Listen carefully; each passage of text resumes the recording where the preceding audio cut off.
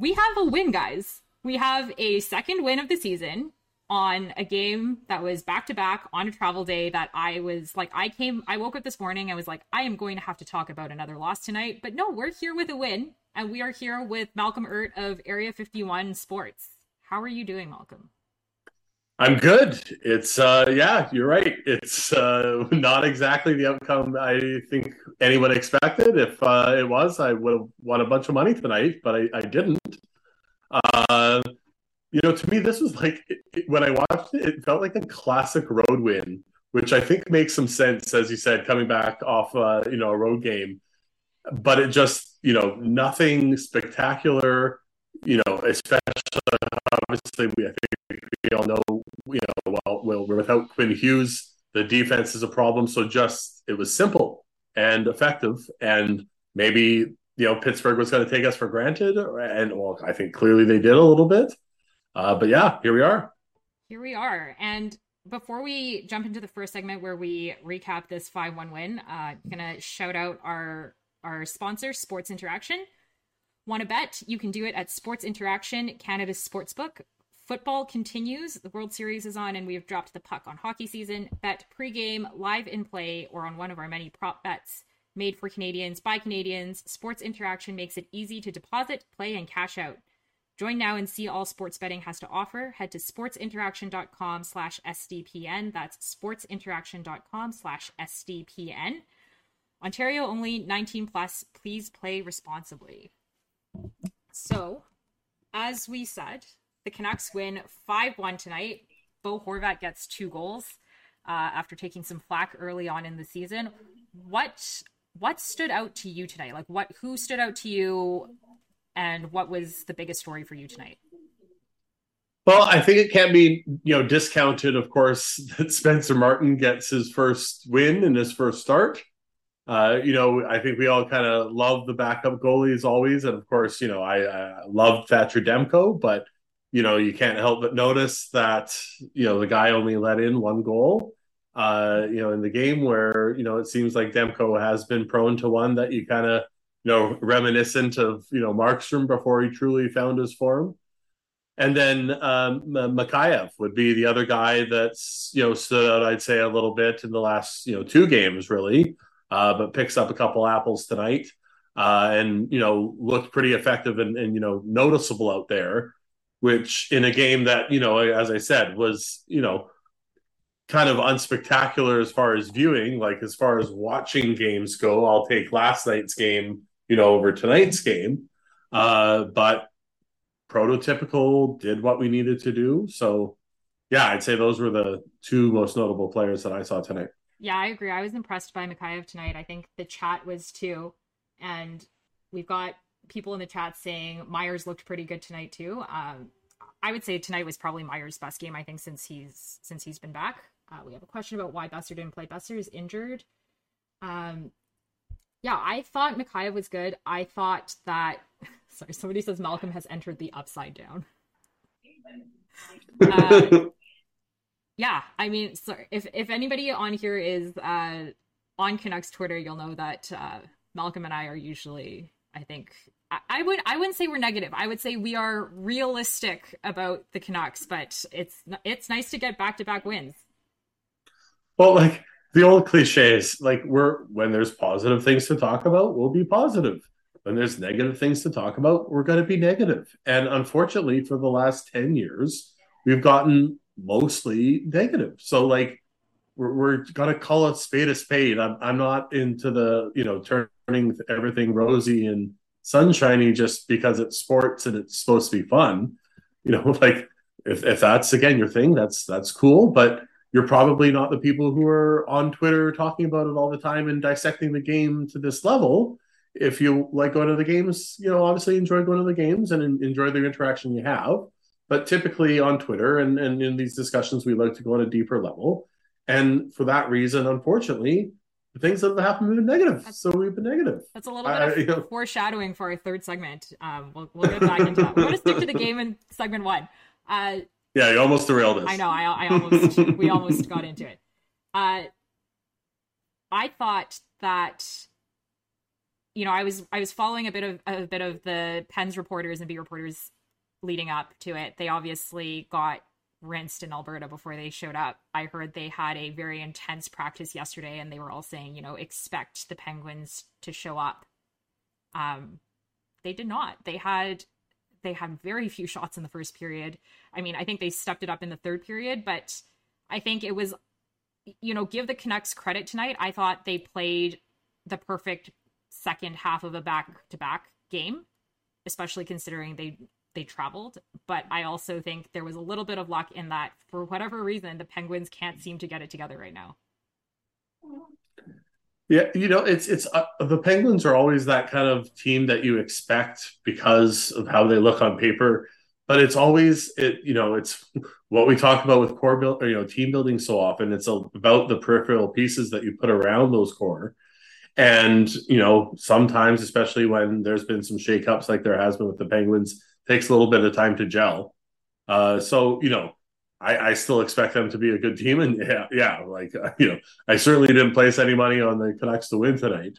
But yeah, I like if that's what do you say? Like I don't know if anyone would have predicted a 5-1 win for us tonight. That's Pretty stunning. pretty stunning.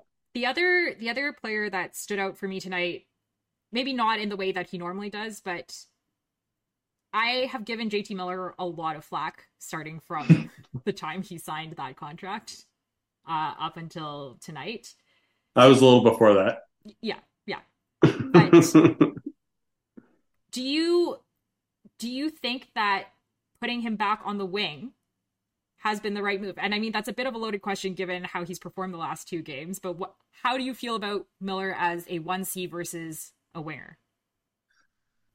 I feel in a vacuum, just answering that question, he's far better on the wing, and he always has been.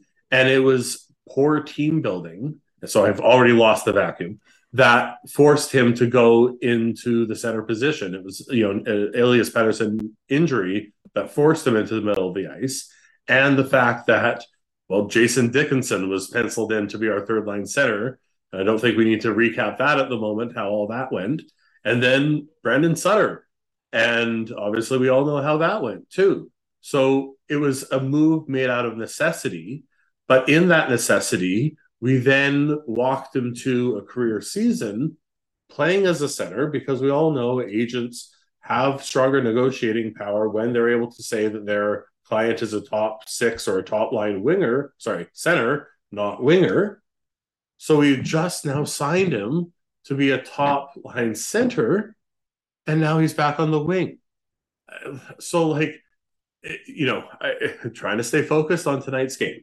Clearly, he's better on the wing. I hope everyone watching now with just the little sample size, as small as it is, I think it's hopefully pretty clear that having less of that defensive responsibility that we all joke about with him helps him focus, and he's more dynamic on the wing.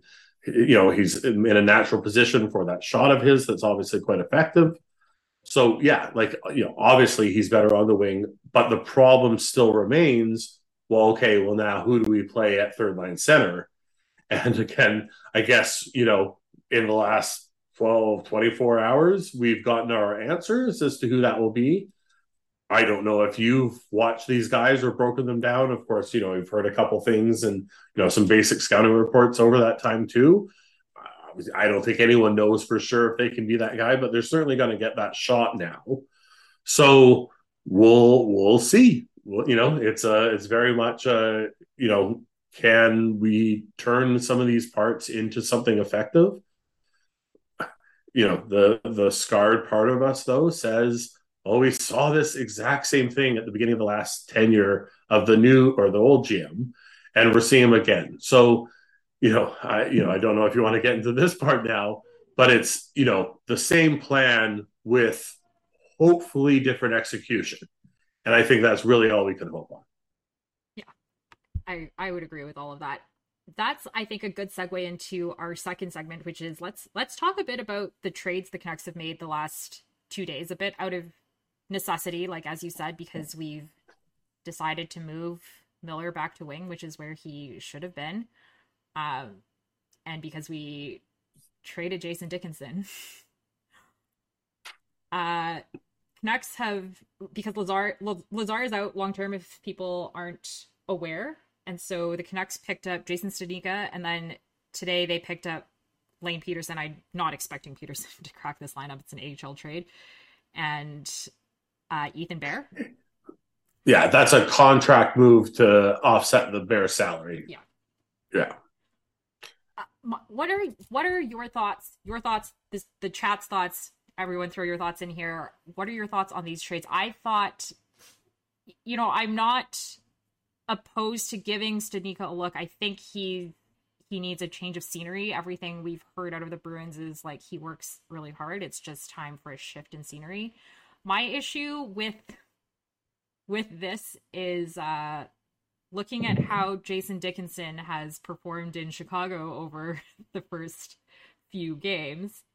It seems to me that we're once again just, to your earlier point about roster construction, it still feels like this team is often just reacting to everything that's happening around them rather than sticking to any kind of coherent plan. Yes. What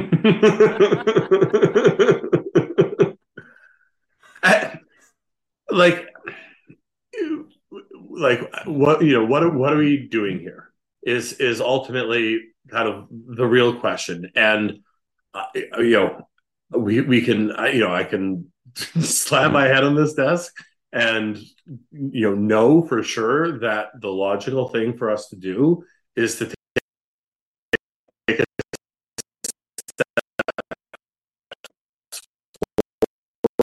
forward in the hope of striking gold. But as long as Francesco Aquilini owns this team, he is set,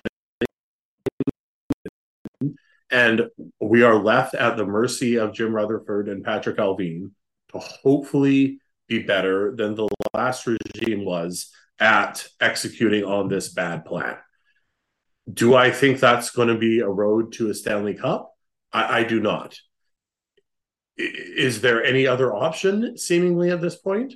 It doesn't appear that there is, because even slammed with a literal historically that bad start, as soon as rebuilding rumors start to leak out, the owner squashes that and immediately throws cold water on the concept. So these are the trades that we're going to see. We're not going to see the, pending UFA big star, traded for a first and a top prospect who's 2 years away and another, guy who helps make the salary cap work.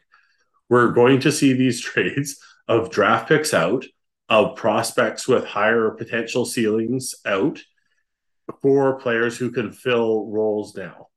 And the only hope is that the new GM and the new, robust staff is better at identifying those players than other teams are. Because we have seen other teams, certainly not our previous regime, but other teams find these players off other teams' rosters and turn something into gold.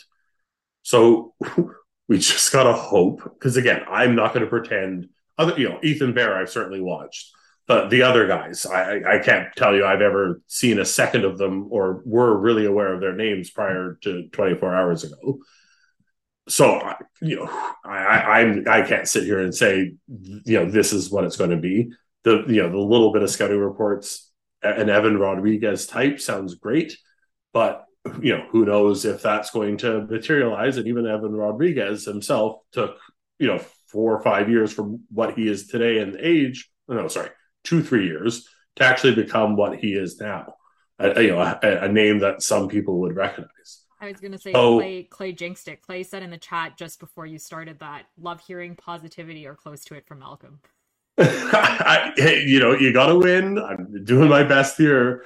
Okay, let me put this to you. We're getting a lot of love for the Ethan Bear trade in the chat. I personally loved it. I am a big Ethan Bear fan, notwithstanding that he's obviously had a couple of rough seasons, particularly after having had COVID. But I think he's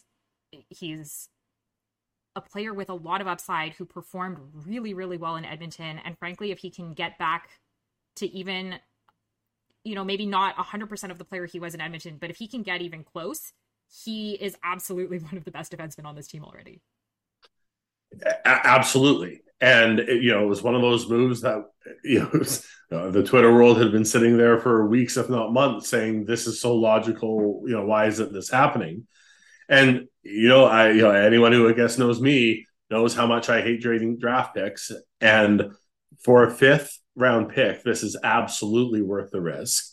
Even if it doesn't work out, he's an RFA, and I'd be stunned just because of what we've seen the right-handed D market get, that we couldn't get at least a 5th for him at the deadline or in the summer if we can't come to terms on a contract. And like you said, like our here I go back into the negative. Our defense is atrocious. Like right now with Quinn Hughes out, if it's healthy. Let's stick to a ringing endorsement. Without Quinn Hughes, I would put it as the 32nd place defense in the league. Yeah. Like it's that bad. So yeah, unfortunately, we are literally in that situation in which another team's healthy scratch is now I wouldn't be surprised at all if he's our second best defenseman. I know we all love to ride on Tyler Myers, so I'll qualify it by saying with a per cap hit, he's our second best defenseman. Maybe Luke Schenn in there too, even though he hasn't necessarily had the strongest start. But given the 25-year-old right-handed defenseman for a 5th round pick, I take that anytime. 1.8 million salary retained.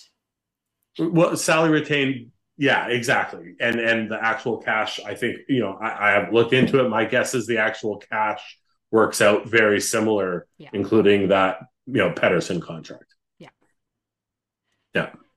Guys, we got some positivity out of Malcolm because, like you said, calls a spade a spade. If that is, I think, objectively one of the better trades they've made recently, and for everyone's sake, especially Ethan Bears, I hope that he returns to form, and I think he'll end up quickly being a fan favorite if he does. And to rag on to go back to the negative, I like the Ethan Bear trade and value far better than I like the Travis Dermott, who is paid similarly, no salary retention, cost us a 3rd. That one is still one of the ones, other than the context of, taking actual step back is not an option. But even if we just waited until the summer, there would have been better opportunities than immediately flipping him for a 3rd versus, again, now Ethan Bear, cheaper, right-handed, that we got for a 5th. So, again, I still, that one doesn't make any sense to me. But yeah, again, you get a 25-year-old capable right-handed defenseman for a 5th round pick. You do that every time. No hesitation. I gotta shout this one out. Somebody just said, totally thought it was Seth Rogen for a split second. I've got that before, believe it or not. Yeah. We're also getting, before we get into the 3rd segment, let's switch over from Ethan Bear to the goaltending. We're getting a little bit of does Demko play next game, play Martin, bench Demko sentiment going. And, as somebody who, I feel like we've lived through too many goalie controversies. I don't think this is a controversy. I don't think it should be one. Demko, I've said on this show, has had not a great start to the season. I suspect there's some recovery and kind of getting back into the rhythm still going on from his off-season surgery, but my thoughts for the play Martin crowd is I'm a Demko truther. I've been a Demko truther. I'm willing to ride out this rough patch. What are your thoughts? Well, of course, admittedly, the first thought that flashes into my head is that we've not talked about your other boy, Mikey DiPietro. I can't even. Who at least has been, okay, we're not even talking about that one. All right, right on to Demko then. To me, this is one of those knee bones connected to the elbow bones connected to the foot bone things. Unfortunately, harping back to this, because of the terrible roster construction and the horrible, horrible defense, it plays an effect on both ends of the ice and the psyche of all the players. because forwards don't have the confidence the defense is going to be able to do their job, so they overcompensate. The goalie is worried about all the things that the team can now potentially screw up. So they're worried about other things other than their job in stopping the puck. So all these things are connected and have an impact on these things. I don't want to get into string theory, Sam, or anything like that, but all these things are connected. And that's again, I have all the faith in Demko too, that he is going to bounce back, but it has to start with seeing other issues resolved too within the team. And let's just again hope that Ethan Bear and the centers the start to that. Yeah, I mean, to your point about the roster construction, I think for at least the last few seasons, definitely since Markstrom, the Canucks strategy, rather than building a decent blue line, has been relying on your goaltender to play an outsized number of games and to play all of those games at a Vezina Trophy level, which they have fortunately been able to get from both Markstrom and Demko. Somebody in the chat said they think Demko probably needs more of a rest, and I think that's right. I think it's interesting because 2 seasons ago when he was backing up Markey, I said he wasn't playing enough as a young goalie, and I think he wasn't. He was playing under 26 games a season. But last season he played almost all of it. And while I don't think we're quite at the bench Demko start Spencer Martin part of the season, I do think they need to play Martin way more than they played Halak last year. Yeah, for sure. Players want to play. We've seen this in the NFL too, with concussion and injuries and all that too. Of course, Ian Clark ultimately makes the call. So hopefully, again, what Spencer Martin did tonight gives them a little bit more confidence. The problem has been up until this point that until you get that first win, it's hard to go to your backup goalie because that's kind of a scheduled loss. And obviously this team has been completely unwilling until this point to potentially take that when it's would have been reckless to an extent to play Demko in back-to-backs after a travel day like that. Had that been happening, there would have been just flames on Twitter about how we're just going to inevitably injure Demko. So yeah, again, of course, it's, especially if he can turn in performances like tonight, and he did last year, like, why wouldn't you play him and lessen that chance of injury for Demko and keep him fresh and hungry for that game? Because there's always that, with the goalie psyche, it's, you want to play that game and be in that next game. So, when that starts to be taken away from you, it's, you're hungry again for each of those wins instead of, being the starter who's expecting, to start 65 games a year. Okay, one last question about tonight's game before we dip into our third segment, which is going to get Malcolm really fired up. Somebody in the chat says, thoughts on Petey's two-way game today? Even though he wasn't on the score sheet, he looked great yet again. And I agree. I think Pettersson's easily been their best player through the first part of the season, despite regularly posting on Instagram. Yeah, man, is it possible those things aren't connected? The Instagram post, anyways.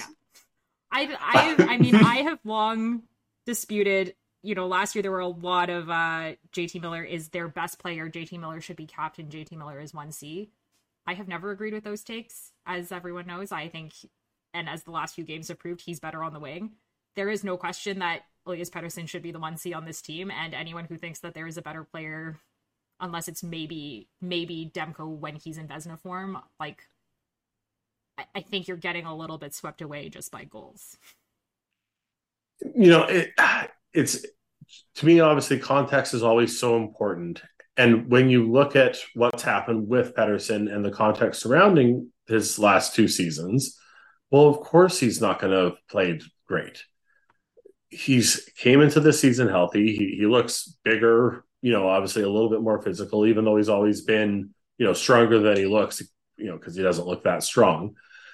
And yeah, again, I'm also one of those guys who not once since, of course, the year after he was drafted and he went on fire, of course, I didn't know at the time we drafted him. that this guy is for real. And since he's come into the league, understanding everything surrounding losing teammates and all those kind of things, coming in injured, the contract situation, missing a training camp, there's reasons why, reasonable explanations as to why he didn't play great. Don't know if you want to get into locker room drama, but there's an old saying that's sometimes leadership opportunities have to be thrust upon you. I have absolutely no idea why he's not wearing an A. I would be putting that on him immediately and starting to give him that leadership role that I think he will start to seize. And once we see him in more of that leadership role, I think we'll see an even better Elias Pettersson, because that's kind of the thing that we've always talked about is comparable that everyone knows I love. Is as his ceiling could be someone like Pavel Datsyuk, who is most known for also being as good of an offensive player as he was a defensive player, and the goals that he'd take away easily offset the 20-30 points that he could be lower than in other top players in the league.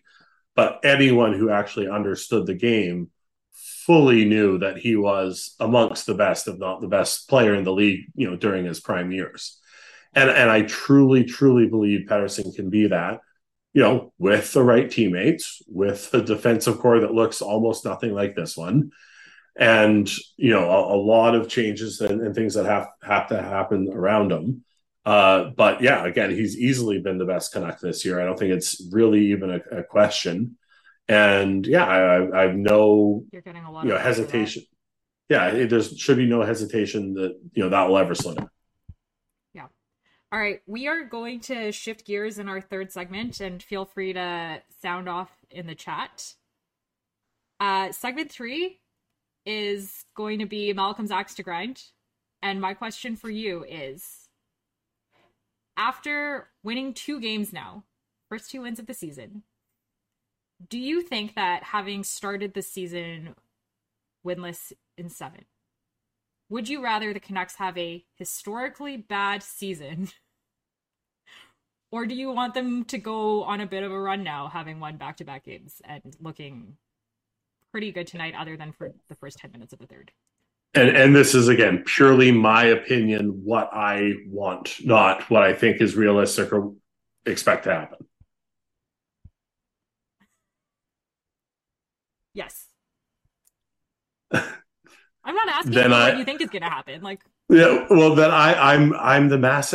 I have no doubt in my mind that the problems with this franchise start with the owner and his dogmatic pursuit of winning tonight and getting playoff revenue this year, and that stupid notion that you can just make the playoffs and anything can happen, that we know, if you actually look at the information, is not true.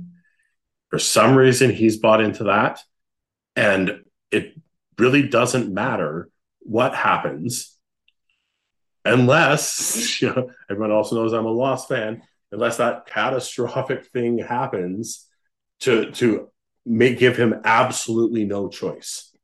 So with all that context, I would take the historically bad season. And there's probably some people who are not going to be all that surprised, but unless something I know, like that happens, it's never going to be bad enough for Francesco to actually do what's necessary to rebuild this team so there's a path to an actual Stanley Cup instead of a path to a first round playoff exit, maybe 1 or 2 times that we make the second round. I've seen that enough times in my lifetime. It's not why I tune in. It's not why I tweet. It's not why I pay all the money that I have in the past to go to games, to buy jerseys, to be involved in the team. So unless something like that happens, I don't see a path. I do not, with the cap space that we have committed, with all the prospects that we do not have, and even as minor as they may be, another prospect and another pick out the window today, a second round pick and already out earlier this year. We have been bleeding picks at, again, I wouldn't be surprised a historical rate, especially for a team that has had absolutely no success over that same time period. That's the only way we can actually build to a cup. There's We're getting not some enough. tank for Bedard in the chat, and also And the very realistic point that if we tank, we won't get Bedard. and I was obviously that was because of course as soon as someone says tank for Bedard, there's that person immediately in the response. Oh well, the Canucks will never win a draft That's lottery. me. I am the never win the draft lottery It's But annoying. I will say that if they were going to be historically bad, which I think we said 3 or 4 seasons ago in the Lafreniere draft that they should have been historically bad, even more so this year, given that you started winless in 7, this is the season to be historically bad, because even if you don't get Connor Bedard, you get Michkov or you get Fantilli, who would be a number 1 in any other year. And to your point about draft picks, one thing that has always annoyed me about this team is they have consistently said, and obviously it's new management, so whatever, but for 7 years we heard how the thing they were good at was drafting, but somehow they never acquired more picks. Like you look at the Rangers, you look at Montreal, you look at Ottawa, and I'm not saying that those are blueprints for success, but those were teams who went out and had 20 to 21 draft picks over 2 seasons because they knew they had to rebuild. They wanted to do it quickly. And what they did was they loaded up on prospects. Yeah, everyone says, well, it doesn't matter if you trade the pick, like not every pick pans out. Well, generally, if you're going to go with not every pick pans out, what you want to do is acquire as many picks as possible so that as many of them pan out as possible. Give yourself the chance. And this is a team that has not done that. They are in a generational draft. Like, I think everyone acknowledges this is a 2003, 2015 type year.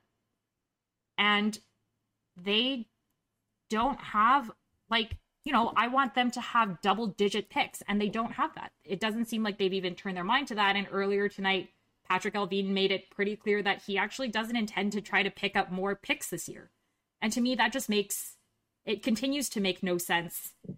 I had a lot of hope, probably the most positivity anyone has seen from me, when they brought Jim Rutherford in and he said, this is a team that is a couple of years away from being a regular playoff team and it requires a lot of work. And naively, I thought, great, somebody has a realistic assessment of this team. They're going to actually put in a plan that makes sense to deal with those issues. And then what we got was more of the same. Yeah, and that's why, to me, again, and that's one of the pieces of evidence that make it so clear that the plan has never changed. From Mike Gillis, he just had the capacity to actually execute on that because he had a good core, but getting a good core is actually not the hardest part. It's then building the team around that good core. You just be bad and you pick at the top of the draft, you're going to get some core pieces. That's not hard. You can repeat that process.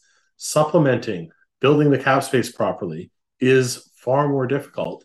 And that's what clearly the last regime struggled with so much. Yeah. So again, the plan is exactly the same as it has always been. It is always to win now. It is always. So again, that's what I've been going over, banging my head against the wall. Why aren't we doing this? Why aren't we doing this? It doesn't matter. I know why we're not doing it. Francesco Aquilini.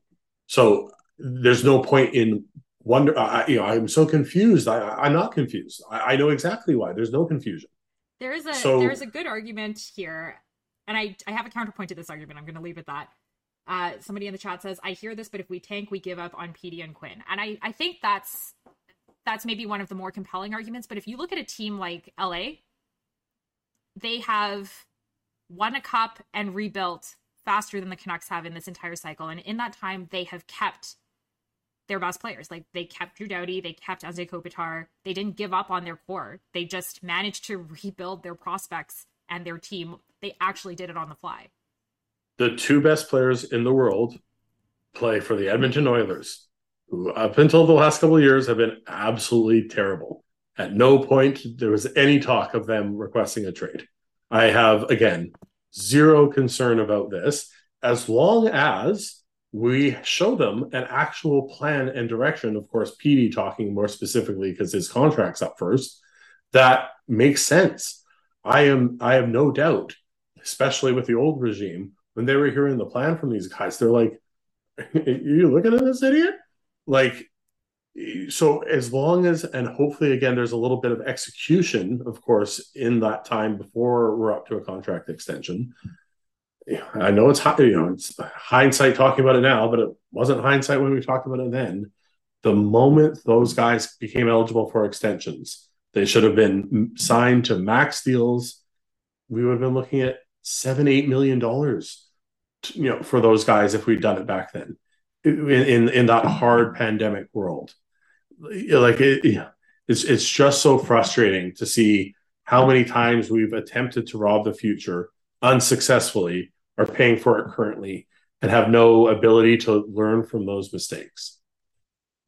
Okay. Before we wrap up, because we did win tonight, I don't want to leave this on a negative note. The Canucks did win 5-1 tonight, despite the last segment we just did. What do you think are the positives that they can take forward for you and for other fans? Well, this would be the roadmap of the game that they need to play to be successful, especially without Quinn Hughes. We've heard he's day to day, we've heard his week to week. Who knows exactly when he's going to be back? But until he's back, and this is our defense core, we got to keep it as simple, plain, vanilla, tight checking, limit opportunities, all those cliches, pucks in deep that we possibly can. Do you play Quinn Hughes when he's back with Ethan Bear? Of course, absolutely. Just for the Huggy Bear. For the Huggy, I mean, like that would be enough, but I think there's plenty of other good reasons as well. But yes, of course, why wouldn't you give them that opportunity? Yeah. All right. Thanks for joining us tonight. Canucks win back-to-back games. Clay got to talk about a win last night, and Clay was at the game tonight, so I think maybe Clay is the key to the Canucks winning. I think we've actually always known that, but yeah, Clay, work your positivity harder, and we should have a cup. This is entirely on you. Thanks for joining us, everyone. If you are enjoying this, hit like, subscribe, give us your feedback. Love hearing from you guys. Canucks play the Devils on November the 1st. The Devils who... Sorry, my baby has a lot of feelings about playing the Devils.